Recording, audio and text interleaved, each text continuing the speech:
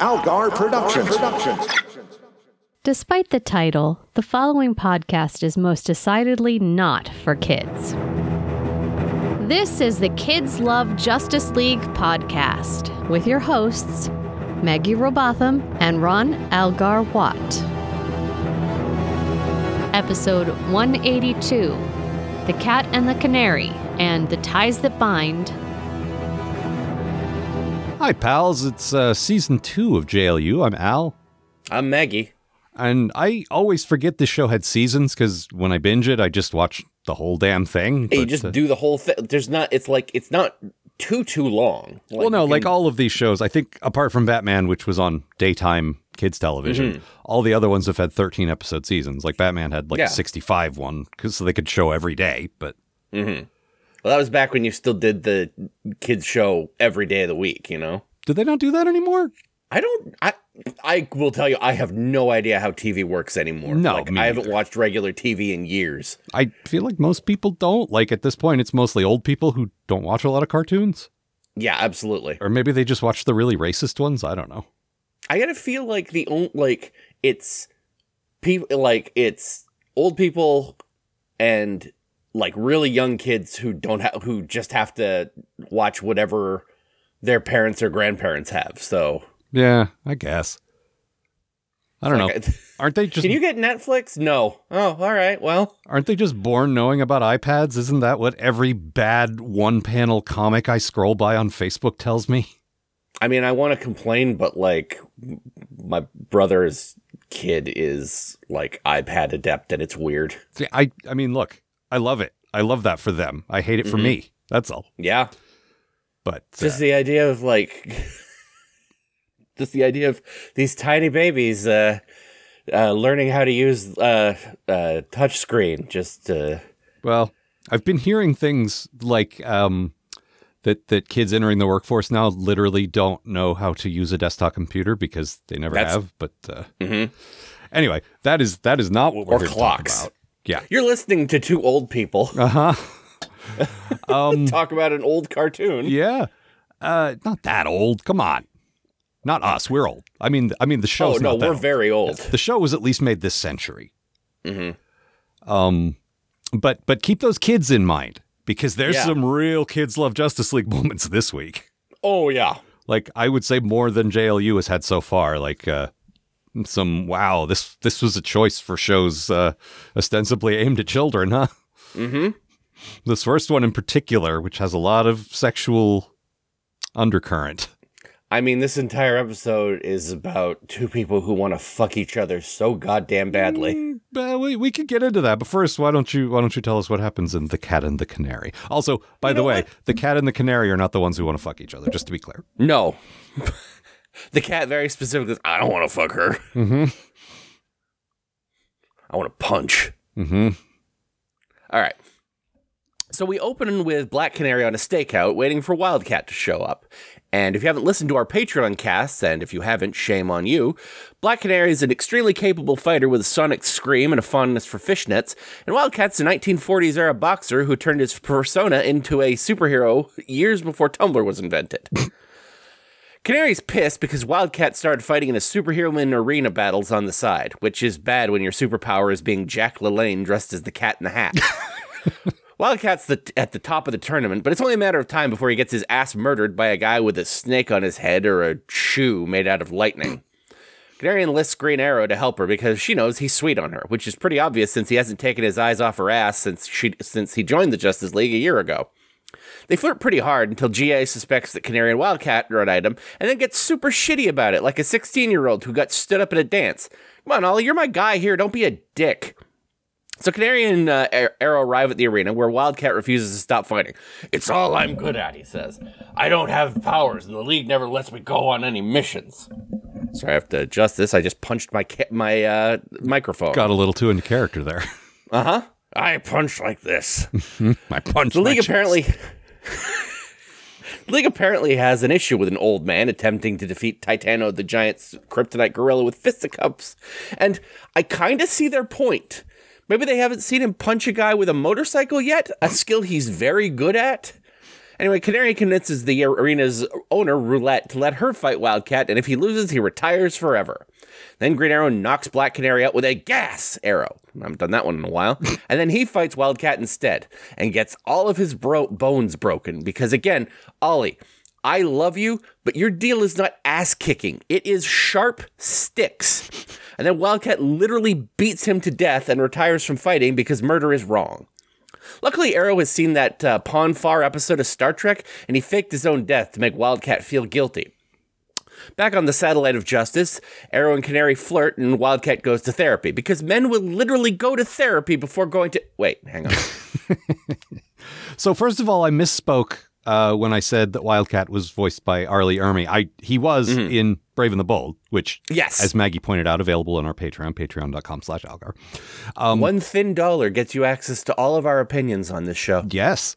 But you should give more. You absolutely should. As much as you can afford, please. Yeah. We need Give Al some money. Yeah, please. He's doing his best. He works hard for you. I mean, then I give it to all you guys. So yeah. I work hard for you too, but not as hard. You work pretty damn hard. You just make it look effortless. Anyway, I thought it was Arlie Ermy in this show as well, but it is not. It's a character actor named Dennis Farina who did a pretty good job, but I was expecting this voice and I didn't get it. And I was like, oh, you're just some guy. I gotta go fight a guy in a circle. I'm gonna punch the atomic skull right in his atomic head. I very much enjoy your run of unusual people that he would be fighting. They kept talking about the atomic skull, and then he was someone was in the ring with some regular ass looking guy. I'm like, you can't even see that guy's skull. I guess it's atomic. And then the atomic skull showed up. I'm like, okay, never mind. I take it back. That was not the atomic skull. That was guy who's a snake. Yeah, this was the opening fight, which, like the opening band, nobody pays any attention to. Yeah, no. Are you going to see Wildcat fight Lightning Shoe guy? Absolutely not. Which my time's too valuable for that shit. I'll still be out in the concession. You ever see a guy shoot lightning out of a shoe? Once. I didn't even give you my shoe. Wow. Homer, if you could beat someone up on the way out of here, it would really help me a lot. If you could beat the atomic skull up on the way out of here. I mean, really, Green Arrow proves in this episode that his power is what Homer's was when he became a boxer. Which is, he can take a lot of punches. Yup. That's it. That's the entire thing. They didn't take out the medical grade 2x4, but we got the illustration nonetheless. I just, Black Canary is she's going to go, and her plan is basically to beat the shit out of this guy. Or to make him feel bad about this. I mean, which ends up being Green Arrow's point. But. Or she might actually have a plan, but we're never going to find out about that. Well, no, because of your bad thing. Oh, yeah. It's Ollie basically just rolls out the I know better than this woman. I'm going to go knock her out and then do my plan things. It's so fucking Yeah. Is this Brave and the Bold? I know you don't have any respect for women, Ollie. Well, here's the thing. When Green Arrow showed up in the first episode of JLU, and I maintain that's an excellent episode. He's an excellent sort of street level audience identification character when we get into this place where everyone's got crazy space powers or magic powers or, he's just some guy. And I like that. But I remembered in the back of my head, I don't actually like this guy. And I didn't want to get into it because I didn't have any evidence. Sure. But I remembered there's something about him I just did not like. And it's this episode. He's just a sexist piece of shit. Shut up, honey. The men are talking. Ugh. And it's all over this. It's not just that moment you call out, but it's the whole thing. He's like that. The minute he finds out that he suspects that Black Canary and Wildcat are a thing, he's just done. He's like, I'm pissed off that you brought me here. There's a cute moment where he's riding on the back of her motorcycle and she's like, you can grab on, it's not weird. And he's like, okay. And he puts his hands around her waist, which is, that is an inherently sort of intimate thing. Okay, we're getting close. Good. And then she mentions Wildcat and he lets go. And he's like, I'd rather fall off a motorcycle. God damn it, dude. Fine. Whatever. It's like, I'm watching this. I'm like, fucking, God damn it. Come on, man. I knew I didn't like him. You're my guy. Well, one of my guys. I got a lot of guys. I was going to say, Maggie, pick a better guy. Well, I tried, but Blue Devil doesn't do anything. Well, that's true. But I could see at the time when the show was airing, you getting your hopes up because Black Canary didn't do anything to this point. Yeah. Like, the background guys eventually get an episode. So it's, hey, it's Blue Devil's Day someday soon, right? Yep. I get that. I think he got a comic in the Justice League Adventures book. No, honestly, if they'd done another season, they needed to start paying off some of those deep background guys. Yeah, absolutely. Apart from my very good friend loves this character, I have nothing invested in Blue Devil, but really, they should have done that. So I don't give a shit, but Maggie, I do want this for you. Yeah, exactly. I would probably have enjoyed it because I like most of what the show did. But no, I don't particularly care about that. What I wanted was to see Blue Beetle and to see Blue Beetle team up with Booster Gold. Yeah, that would have been great. Or, then Fire and Ice joined them, and then Guard. Okay, what I wanted was the JLI. But, Brave and the Bold gave us and that. I mean, you could have gotten there. Yeah, they had most of them. They didn't have Beetle in this, though. No, I think he was still dead at this, I was about to say, I thought they couldn't do the Charlton characters, but no, they have Captain Atom. Captain Atom's in there. The Question. The Question is absolutely in there, yeah. Yeah. Isn't he? Yeah, because all those guys were Watchmen guys, yeah. Yeah. If it's a Watchmen guy, then it's a Charleston Chew, right. A Charleston Chew. The great taste of Charleston Chew. So my good thing, playing off of the Ollie's a shitbag thing. At first, I was disappointed that Canary seemed to be falling for all his stuff, but she played him so well. She played I'm just a girl, I don't know how to fight, and I definitely do want to fuck, big boy. We've had characters like this in the DCAU before, but it continues to impress me that for this children's show, they continue to have women who aren't just, I'm the pretty girl who bats her eyelashes, I'm the strong woman. Those are usually your two stock ones. This one is strong, but pretends to be the other one to get what she wants from boys. And being a child trying to understand that, it's not complicated exactly, but when you're a kid, it is. Well, yeah, this is stuff that I didn't know this was a thing. I thought you either wanted to kiss someone or you didn't. I didn't realize you could pretend you wanted to get something. Oh, sweetie, it gets so much more complicated than that. Yeah, but even that, just like I say, for a kids show, it's a pretty sophisticated dynamic, and I love it. I love her. Yeah.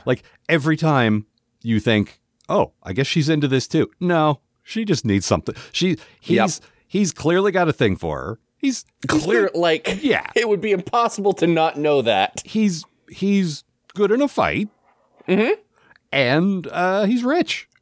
Yeah. All things that come into that she has direct use of in this episode. Canary's just I can't trick Batman. No. But who's like Batman but not as good and kind of stupid? Ooh. We got just a guy. Ollie's just let me just bone her this way. Doot. Yep. It's like the male equivalent of she breasted boobily. Yeah. He penised cockily down the stairs. I like that we both went with completely different penis imagery there. Oh, God. This is why I still love doing the show with you, Al. Exactly. But I do genuinely like her playing him the whole time. There's a point where she's trying to get into this fight and she wants to do it legitimately. So she finds a guy selling tickets and she's like, give me $1,000. He's like, what? Why? Well, we need a ticket. And then I like that the guy was like, oh, there's two of you? It's 2,000. I thought the way that always goes is the guy sees the person pulling out the wad of cash and he's like, okay, I'm going to take all your money now. He's like, no, 2 tickets, $2,000. Yep. I kind of like that it didn't go that way. If you can clearly afford to just pull out $1,000, you can afford to pull out $2,000. I saw you peel those bills off a much larger stack. You've got this. So, which kind of feeds into my bad thing. Yes. Green Arrow, the self-confessed old lefty, which was the definitely for kids phrasing that he used in his first appearance. And I still love that. I love that he's old lefty. kids don't, like, I barely understand the political spectrum as it exists. Like, yes, I understand left is liberal, right is conservative, but also it's way more complicated than that. Boy, it sure is. But the show has decided, and it's based on his appearance in comics, that that's what he is, and that's cool. And it kind of feeds into the fact that he looks like Robin Hood. He's like the people's hero kind of thing, and that's great. Except he is a billionaire, and I don't know that they talked about it before, but they definitely talk about it now. He just made some huge deal. Like Rod and Birdemic, he made $1 billion deal. Selling, God damn it. Selling solar panels, I assume.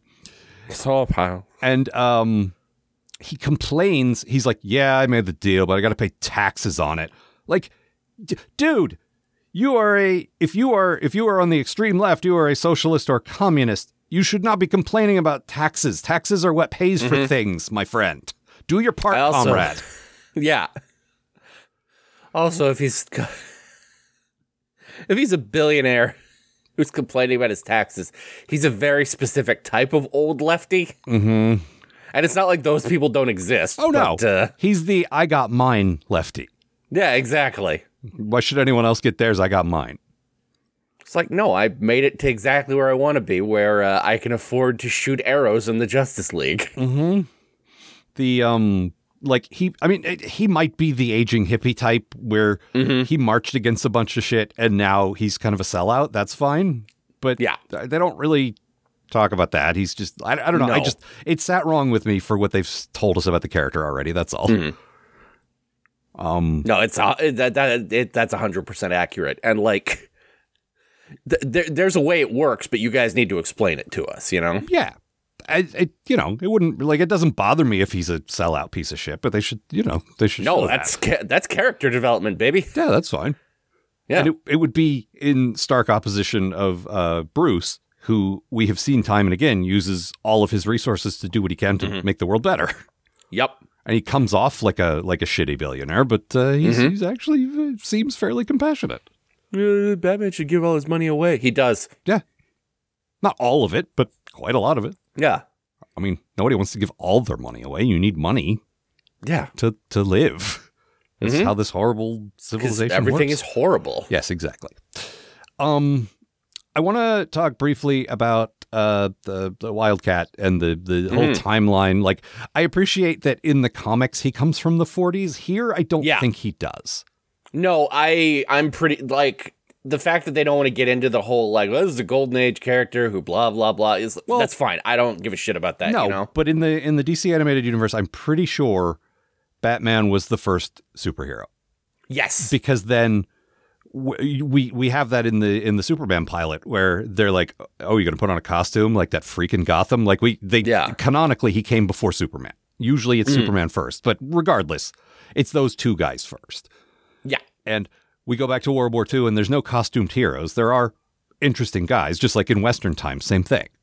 But there's no costumed heroes. So I just want to, like, we did get sort of a JSA episode, but that was an alternate. Well, yeah. Yeah, it was a weird alternate universe based on a comic book or something. Yeah. But, like, and I'm not saying this to nitpick you at all. I'm saying it because the world that this show lives in is a bit different. And I don't think he was ever really a superhero. What I think was he was always a boxer who then retired, decided, well, I can put on a costume and be a superhero. Like, I think he became a superhero very late is what I'm saying. It's such a weird idea. Like, the 1940s thing makes it make a little bit more sense. This is like if George Foreman was like, I'm going to put on a cat costume and go punch people. I mean, that honestly makes a lot more sense than I want to put my name on a grill and sell it on television. You know what? You got me there. And look, that grill made him, I might be wrong about this, but I believe it made him more money than boxing ever did. And he did very well boxing. Like, he made a lot of money off that fucking grill. But, I bring up George Foreman specifically because it's the only boxer whose name I can remember who is still alive. I mean, there's Mike Tyson, but that's a whole dicey thing. I don't want to talk about Mike Tyson. Yeah. That's fair. Also, George Foreman always Is Muhammad Ali still alive? I don't think he is now. Yeah, that's what I thought. But George Foreman always, like, I don't know. I don't want to look because I like my impression of him, which is just kind of a kindly old dude who maybe took one or two punches to the point where he's a little sort of out of it every now and then, but he seems really sweet. I mean, if your job is to get punched in the head all the time, it's going to happen. Like, that's only going to go one way. But I also like this, like, to bring it back to Wildcat, I like that this is a very stock standard story of like this was in a lot of noir and it's in a lot of like they've done episodes like this in DC, in the DCAU also, just like the aging guy desperately clinging to his, hyper masculine bullshit. Like, I'm still relevant, right? Yeah. Oh, sweetie. The only way I feel useful is punching. Like, okay, buddy. Man, you do need therapy with Martian Manhunter. Mm-hmm. Is that what was happening at the end? I guess I missed that. I think that was what it was. They do not make it very obvious. No, they say, I could be wrong. What they say was he goes into a room that just Jean is in, and he says, this is a lot harder than going into the ring, and he closes the door. What I thought was that he had to go tell Dad all the bad stuff that he did. But yours... Oh, that might be it too, Yours works a lot better. I like that the telepath might also be offering therapy to the superheroes. That's nice. I like the way it's set up. Like, it looks like he's going to go into like an Alcoholics Anonymous room or something. Could be. But then he goes in and it's just Jean sitting in a chair like, yes, come in and I don't know what the plan here is. Have an Oreo. Yeah. You like Oreos? Mm-hmm. Everyone does. Mm-hmm. No Hydrox on this satellite. One of those other satellites has them, though, because, like, look, we wanted to have everything for everybody, but I fucking hate it. Those are on the satellite of love. Mm-hmm. La, la, la. Mm-hmm. But, which the Justice League satellite keeps bumping into.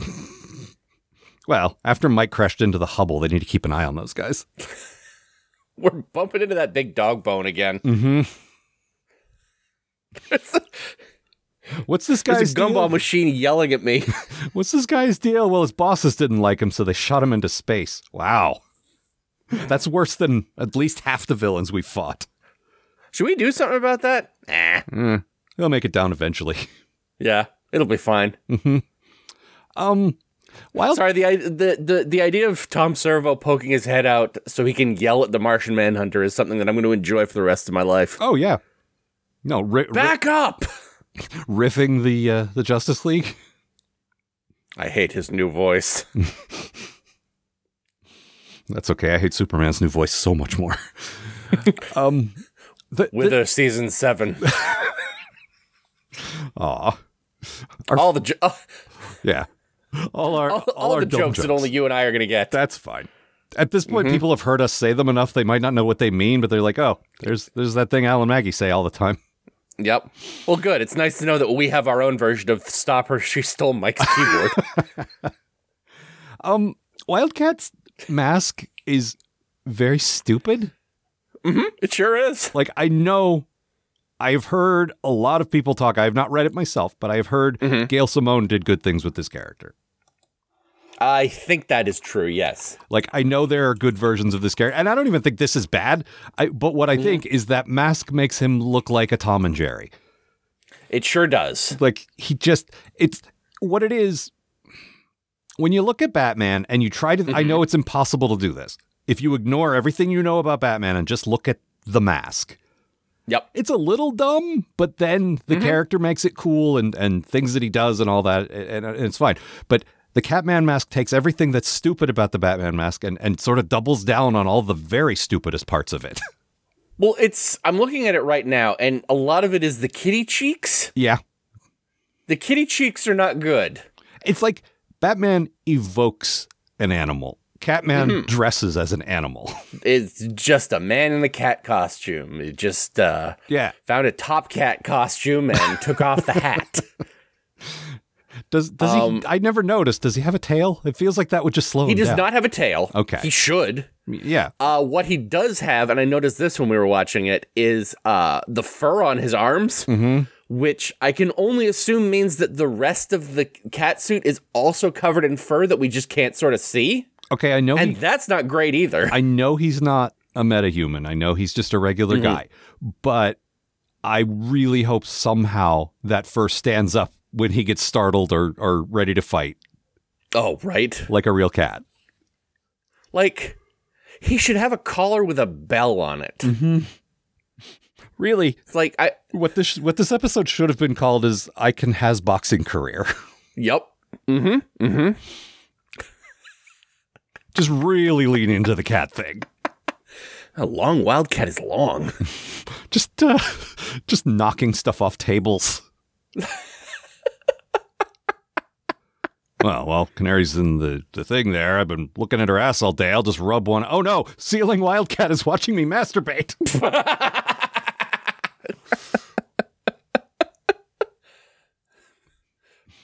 Go away. And then he comes in wearing his ham helmet.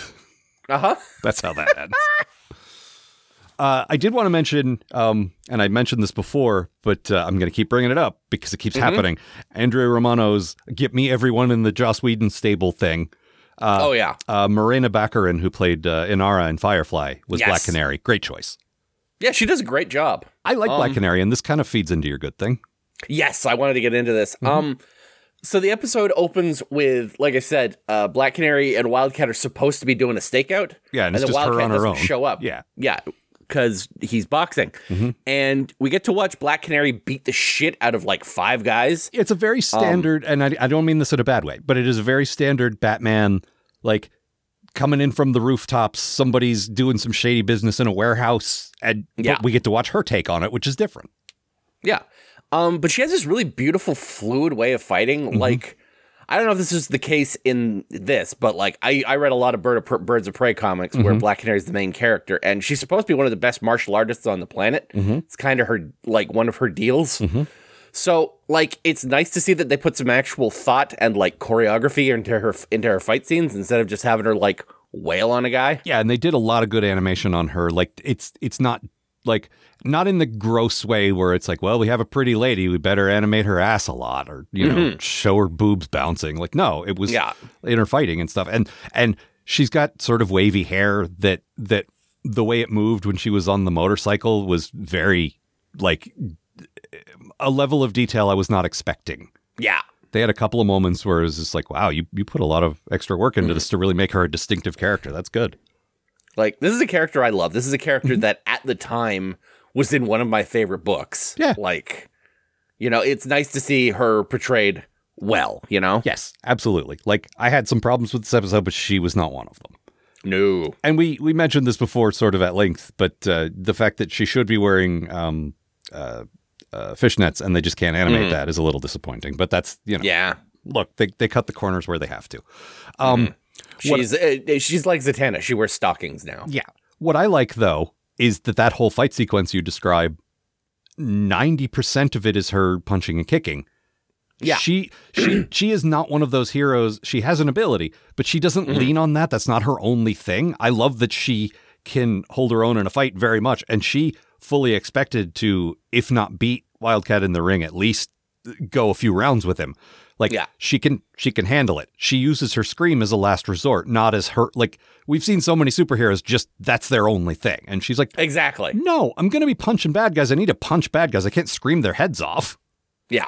Well, I love Arrow at one point is just at one point is just like, well, why don't you use your sonic scream? And she's like, at this range, I would murder him. Like, yeah. And at the end of the episode, she uses it to like tear the arena down. And it's like, oh, this is really like, this is a brutal power. It's really powerful. And I imagine she can't like modulate it very well. Like it feels like it's just on or off. There's not like a light setting. Yeah. You can't whisper a scream. It's like, look, I can do this, but like, I'm not blowing people's heads up if I can help it. So yeah, exactly. Let's, we're going to do some punch and kick instead. And then she got really good at that. And that's good. Like, I like that that's like, she's like, yeah, I have a power, but I also can do other shit. And that's good. Yeah. All right. Anything else? Yeah. So not a great episode, but some, there's some good stuff in here. I'm really hoping that the next Black Canary and, well, you know what the next Green Arrow. I do. And I'm really hoping it's as good as I remember it. It's one of my favorite episodes. It is. I've watched it fairly recently. Okay, good. I like that. I like their dynamic. Yeah. And it's just not a whole lot of it here. No, I don't like this dynamic, but once we move past him being gross, like if they're together, I don't necessarily like how they got there, but maybe it's better after that. I do definitely get the impression she's a bit of a mess. Like they don't get into that here, but the fact that she ends up sort of going for him at the end implies, oh, she's got some issues in her past that make her want to be with this guy, even though it's not the best thing for her. And I like that, but we never really find out why. Like, I don't know, I don't know. There was no time for that. The weird thing for me is how street level this was based on, like, given the whole point of JLU is everything is escalated. Everything's bigger. The team is bigger. The threats are bigger. And now we're just dealing with a box, like a fight club with some guys who can punch and shoot arrows. And Black Canary, who, like I said, has a power but doesn't use it that much. Like, exactly. There's not that much superhero in this superhero show. Well, that's the thing. I kind of like I wouldn't want every episode to be this. Otherwise, I just want to watch a Black Canary and Green Arrow show. And I did that for a while and it got real bad. But like for occasional episodes where it's just like, yeah, here's these guys doing a small crime. I'll watch that. That's fine by me. I don't disagree with you, but I counter with the fact that Batman had a lot of episodes like that. Like, this animated universe has already done a ton of those, and I feel like the point of this show is to get bigger. But and I wouldn't want, if I wanted that regularly, I could watch more Batman or whatever. But if they want to do 1 or 2 a season, that's fine. Yeah, okay. Well, let's move forward to okay. So I misspoke about a few things last week because rather than looking things up, I rely on my memory, which is terrible, and I should know better by now. Al, you fool. But the problem is I forget that my memory's bad, and I keep doing it. So what I thought was we had 3 titles written down, and I knew we were only doing 2 episodes, and what I thought that meant was that, oh, it's the Christmas one. No, we did that already. Yeah. These are not short stories. What happened was, for some reason, there were 2 titles for this next episode. Oh, weird. The one we watched on screen says The Ties That Bind. Yeah. At one point, this episode was called Miracles Happen. I don't know when it changed. I haven't been able to find any information on that, but it is known by both titles. So it's not that we were doing 3 things. It's that this episode at one point had another title. So yeah. So misspoke there. Apologies. So let me now tell you what happens in The Ties That Bind. Our harrowing tale begins with a magician. Oh, good. Who doesn't love a magician? At least he's not doing card tricks. This guy is scot-free. Get it? Do you get it? And he's one of those make you think we chained a guy up and dropped a train on him, but then he isn't chained up or trained down after all, guys. I mean, we have a guy like that already. His name is Batman, and he's not from Apocalypse. But I've complained about Apocalypse 200 times on this show already, once for every time it's appeared in one of these shows, and I shan't be doing it again. Even when Granny Goodness shows up and kidnaps Scott's pal Oberon. You remember Granny, don't you? She was the one who bravely conquered some teenagers at a Metropolis arcade that one time. What criticism could I possibly have for this evil genius? So Scott and his hot wife Barda, did I mention his hot wife? No? Well, I'm doing that now. Go to the Watchtower to get Superman's help. Jean tells them that Superman's off on a mission, but I'm certain he just shuffled behind one of the vending machines and got really quiet when he heard that someone wanted to take him to Apocalypse. That place is stupid and I hate it. Hey, Superman's words, not mine. Scott and Barda end up stuck with Flash, a character I've not sworn to stop complaining about, except he actually isn't so bad in this one. He does his usual make stupid jokes and run around really fast shtick, but he also doesn't just go blindly charging into situations without knowing what he's up against. Okay, so Barda and Scott have to tell him not to do this a bunch of times, but he actually listens to them. Many, many, many action sequences follow. Like, however many you think I mean, multiply that by 6. Not complaining, though. Merely observing. And eventually our heroes rescue Calabac from the clutches of Baron Wunderbar. Sure, fine. Except I thought they were supposed to be rescuing Oberon. Oh, I see. Granny wanted them to rescue Calabac, and then she'd return Oberon to them, which she doesn't end up doing because she's evil. But it's okay, because Jean was Calabac the whole time, and that definitely makes the most sense of anything that's ever happened. It makes so much sense that it does not merit a second thought. Then they actually do rescue Oberon, and Barda punches Granny in the mouth. I don't have to pretend to love that. It was great. Oh, and I guess I left out all the flashbacks to Scott's childhood where he was brutally and graphically tortured by Granny. Kids love that. Child torture, everyone. Yep. No, it was good. I liked his backstory. I can't tell if I like Scott and Barda and Oberon because of JLI or I just like them, but I do. I do like them.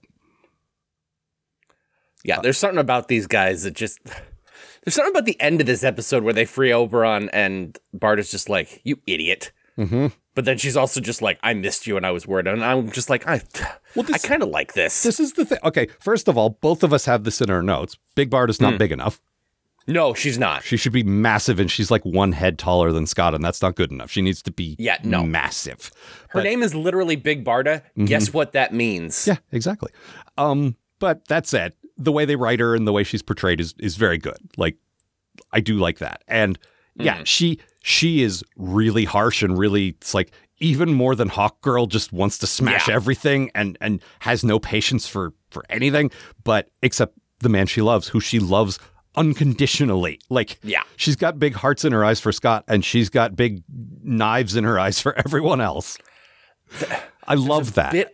But then I love, sorry, I don't mean to cut you off. I go ahead. Want to finish my thought. We'll get to me in a minute. But like, she, like you said, the same way with Oberon, where you think, oh, she doesn't actually care about him. And she's like, no, you're just short. Let me stoop down so I can give you a big hug. Yep. It's really sweet. Yeah. Yep. There's a bit where they're escaping from some damn thing, I don't know. Mm-hmm. And Scott's in like a room that's filling up with water, and Flash goes to Barda. He's like, well, I mean, don't worry. Like, this is the thing. He gets out of these, right? Mm-hmm. And Barda goes, up till now, like, and there's like that feeling of just like, I don't want my husband to drown. Yeah. I know it's his job to not drown. I would like that to continue. And it really stuck out to me for some reason. Yeah, there were a few moments like that. It's just, it's clear she's got a lot of hate, but she's also got a lot, like, she just feels big. Like, all of her feelings are massive, and that means love and hate, and I love that. Yep. She's so mad about Apocalypse shit, and I kind of love that. Well, so the backstory was basically he was one of the tortured kids that they turn into dark sides, blah, blah, blah, whatever. But he escaped, and when he escaped, he freed her. So they're both the only people to ever get away from all this nonsense, and they hate it. Yeah. I can relate. Mm-hmm. But no, they're fun characters, and in JLI, they were always you expect them to be the bickering married couple, and they almost never were. They were the happily married couple who hated the Justice League but loved each other. Yeah.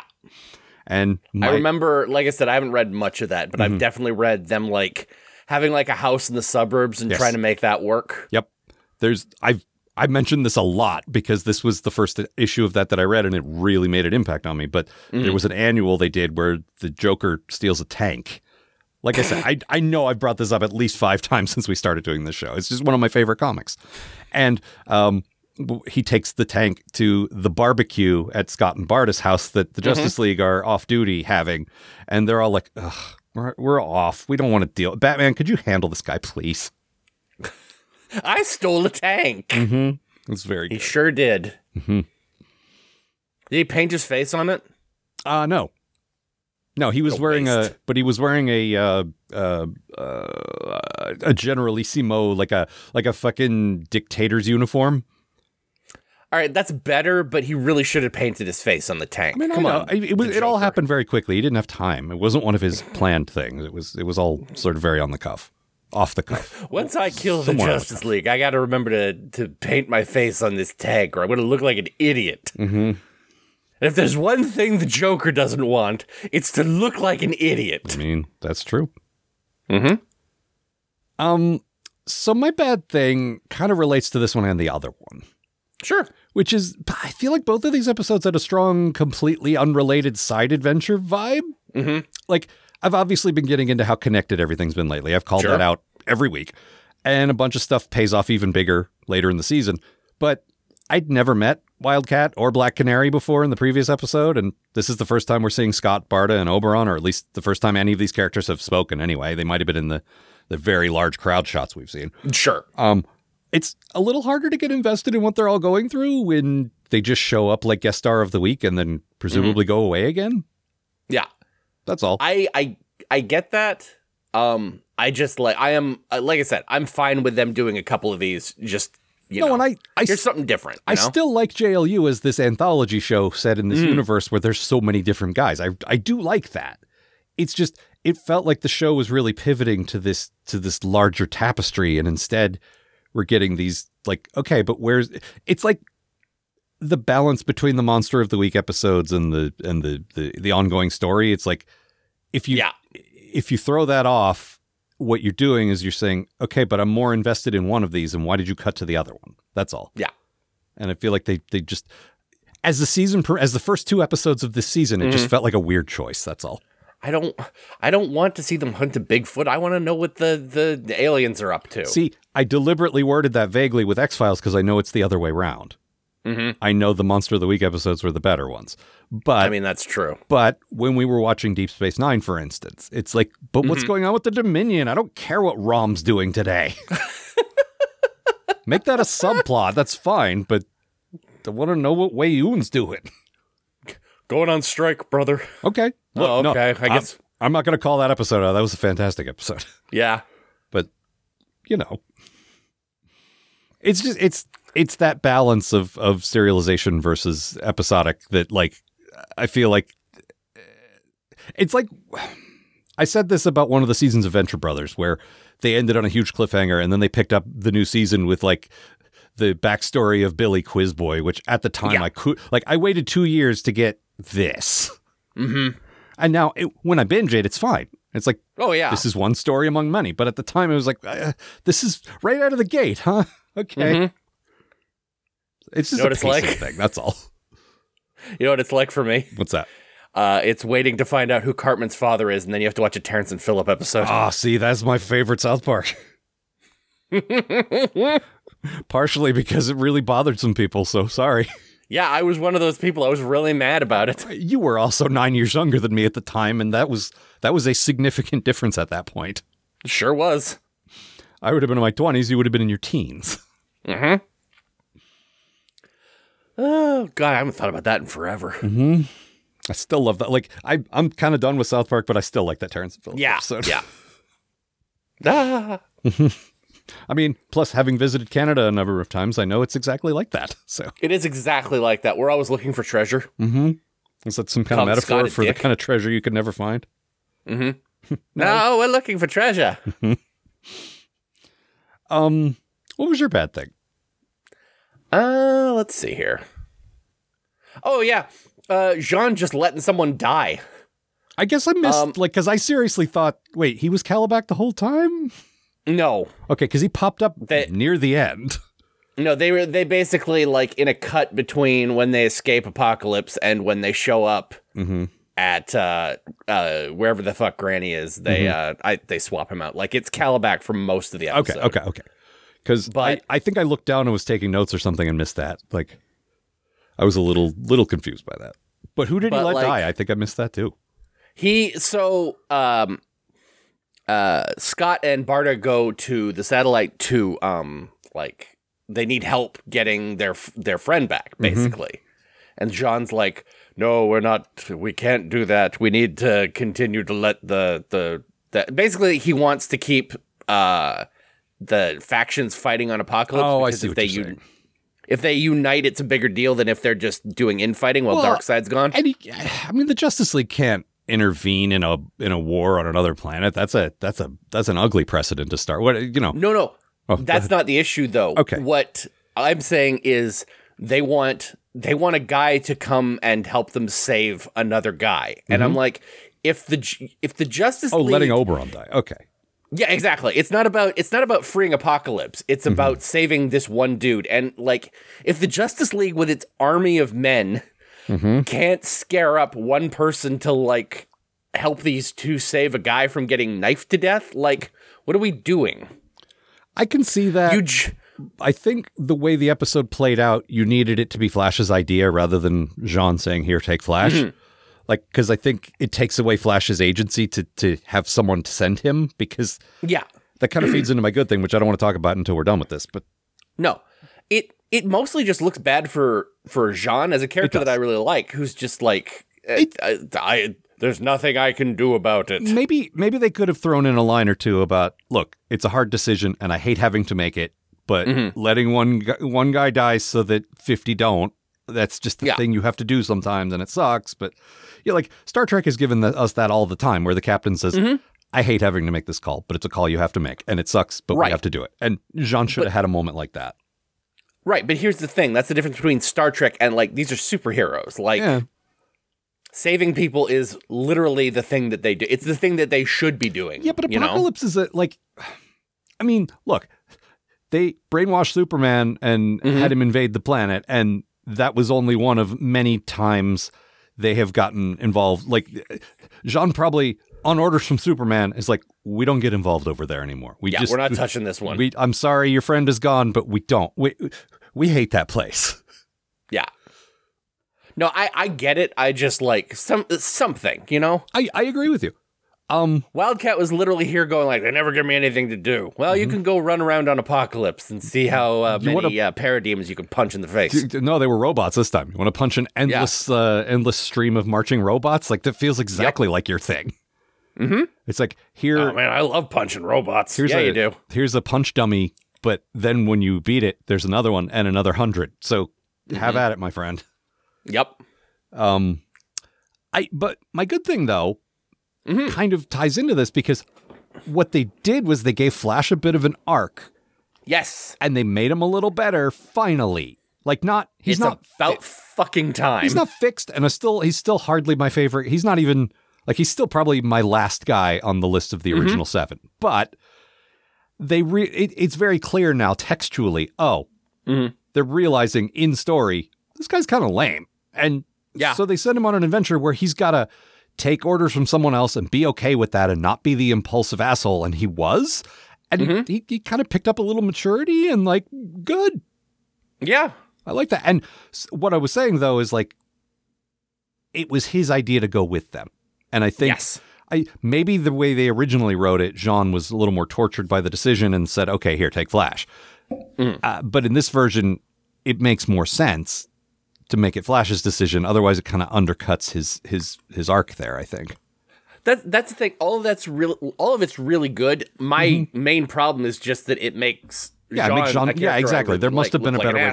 There must have been a better way to solve the problem. And I'm making assumptions. Maybe that's not the case at all. But it feels like these writers are good enough that they considered that, and they're like, well, shit. Then that takes away from Flash. So we're going to have to compromise a little here. There's also, like, this could be tying into, like, some stuff that comes later that I only vaguely remember about, like, the Justice League getting in, like, worrying about. It's like, maybe we shouldn't be, like, on a satellite, like, judging people from space anymore. I don't know, but I don't remember well enough to, like, to know, you know? I don't remember that, but I do remember Jean feels like he's losing his, not humanity, but, Martianity. Martianity. Yeah, exactly. Like, he's too isolated up there, and maybe this is the beginning of that. That could, and if that's the case, then, like, that's that's the start of an arc for a character I like. That's fine, you know. So I guess we won't know until we get further along. Yeah, and that's the thing I don't love about any serialized storytelling. Like, even the way it works now is, like, if you only see one episode, you feel like characters are doing unusual things because it doesn't pay off yet, Well, also my brain is bad and I'll forget. So yeah, exactly. If I don't watch it all in a row, I'm not gonna pick up on that. So let's get into your good thing. This one's just fun. Like, I was watching this and just got the most, like, Saturday morning cartoon vibe I possibly could. It's just a bunch of weirdos trying to save a different weirdo from some evil weirdos. Like, you really get to see how bizarre everyone in the New Gods is. Here's an old woman. Here's a shaved gorilla with a big head. Here's a German guy. Here's some robots riding evil dogs. It's so stupid. I had a great time.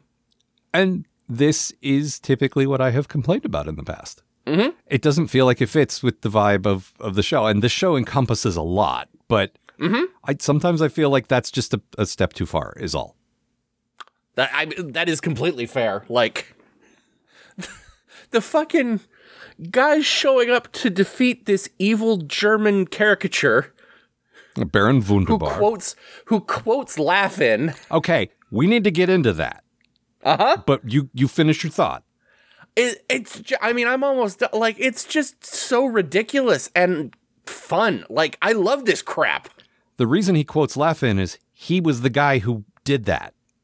Oh, no shit. I did not know that. So Artie Johnson was one of the cast members on Laugh-In, which was a sketch show in the 60s, if you didn't know. It's the one that was famous for the catchphrase, "Sock it to me," that they got Richard Nixon to say when he was running for president.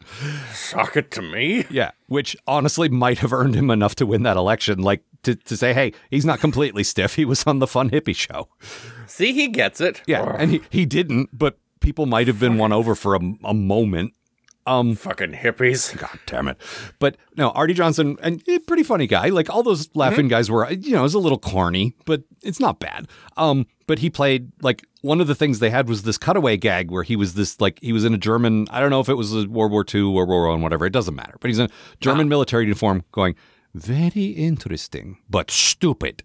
And that's exactly how he plays Baron Wunderbar, and they even give him the line "very interesting but futile," which is like, they knew exactly what they were doing, and I kind of like that because, I know somebody with a cartoon German accent. We don't want a real German for this. This is absurd.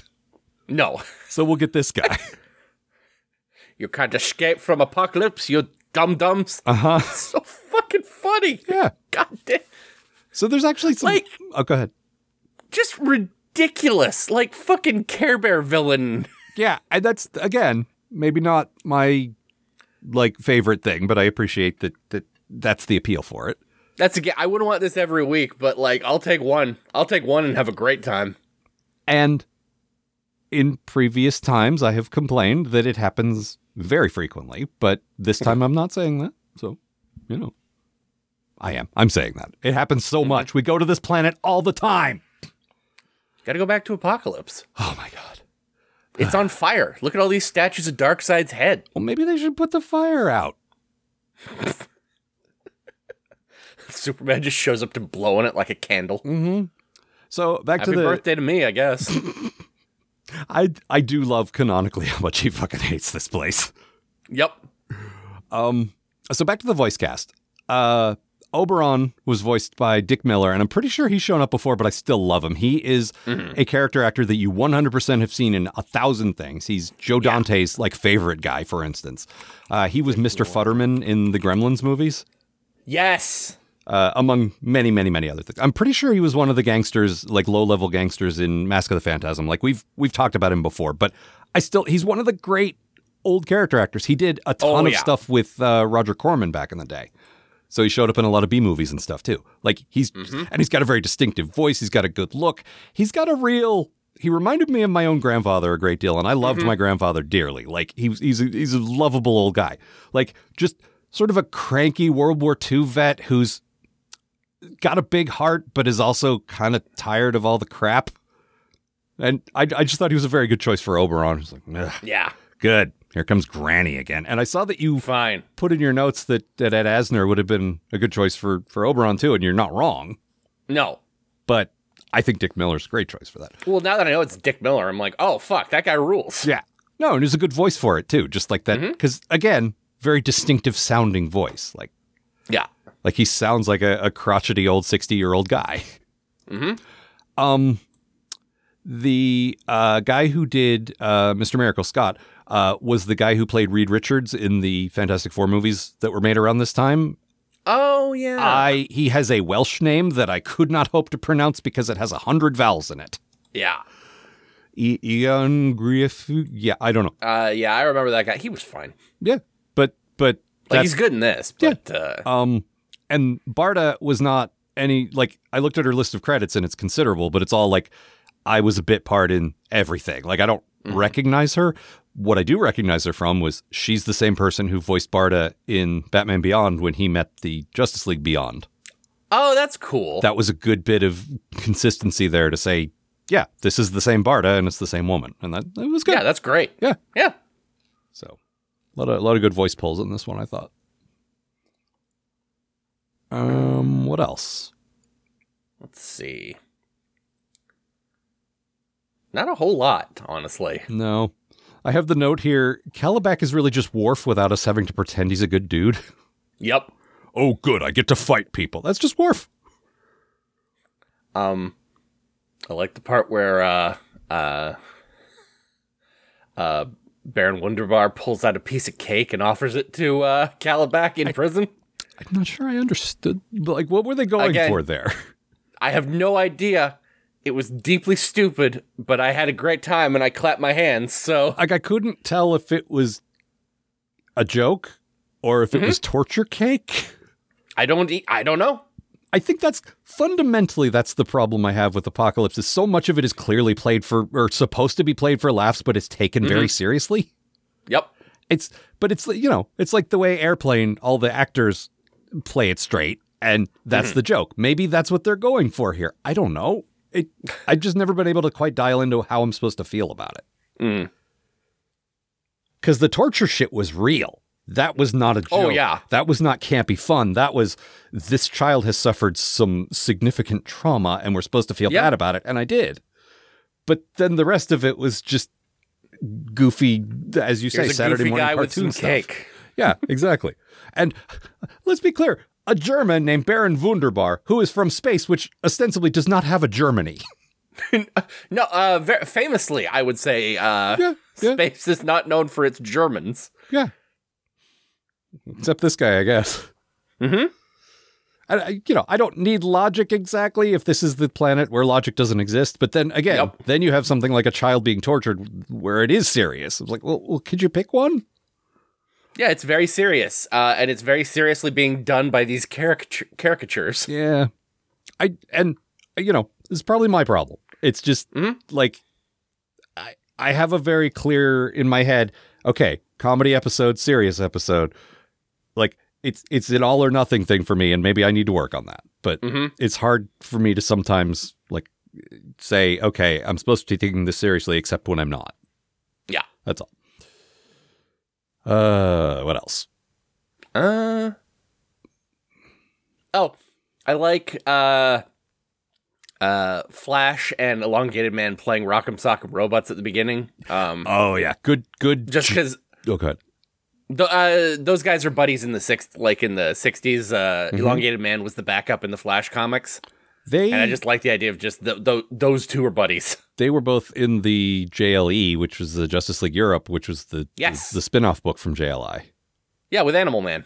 I think so. Yeah. I don't remember that, but I didn't read much of JLE, but I knew it existed.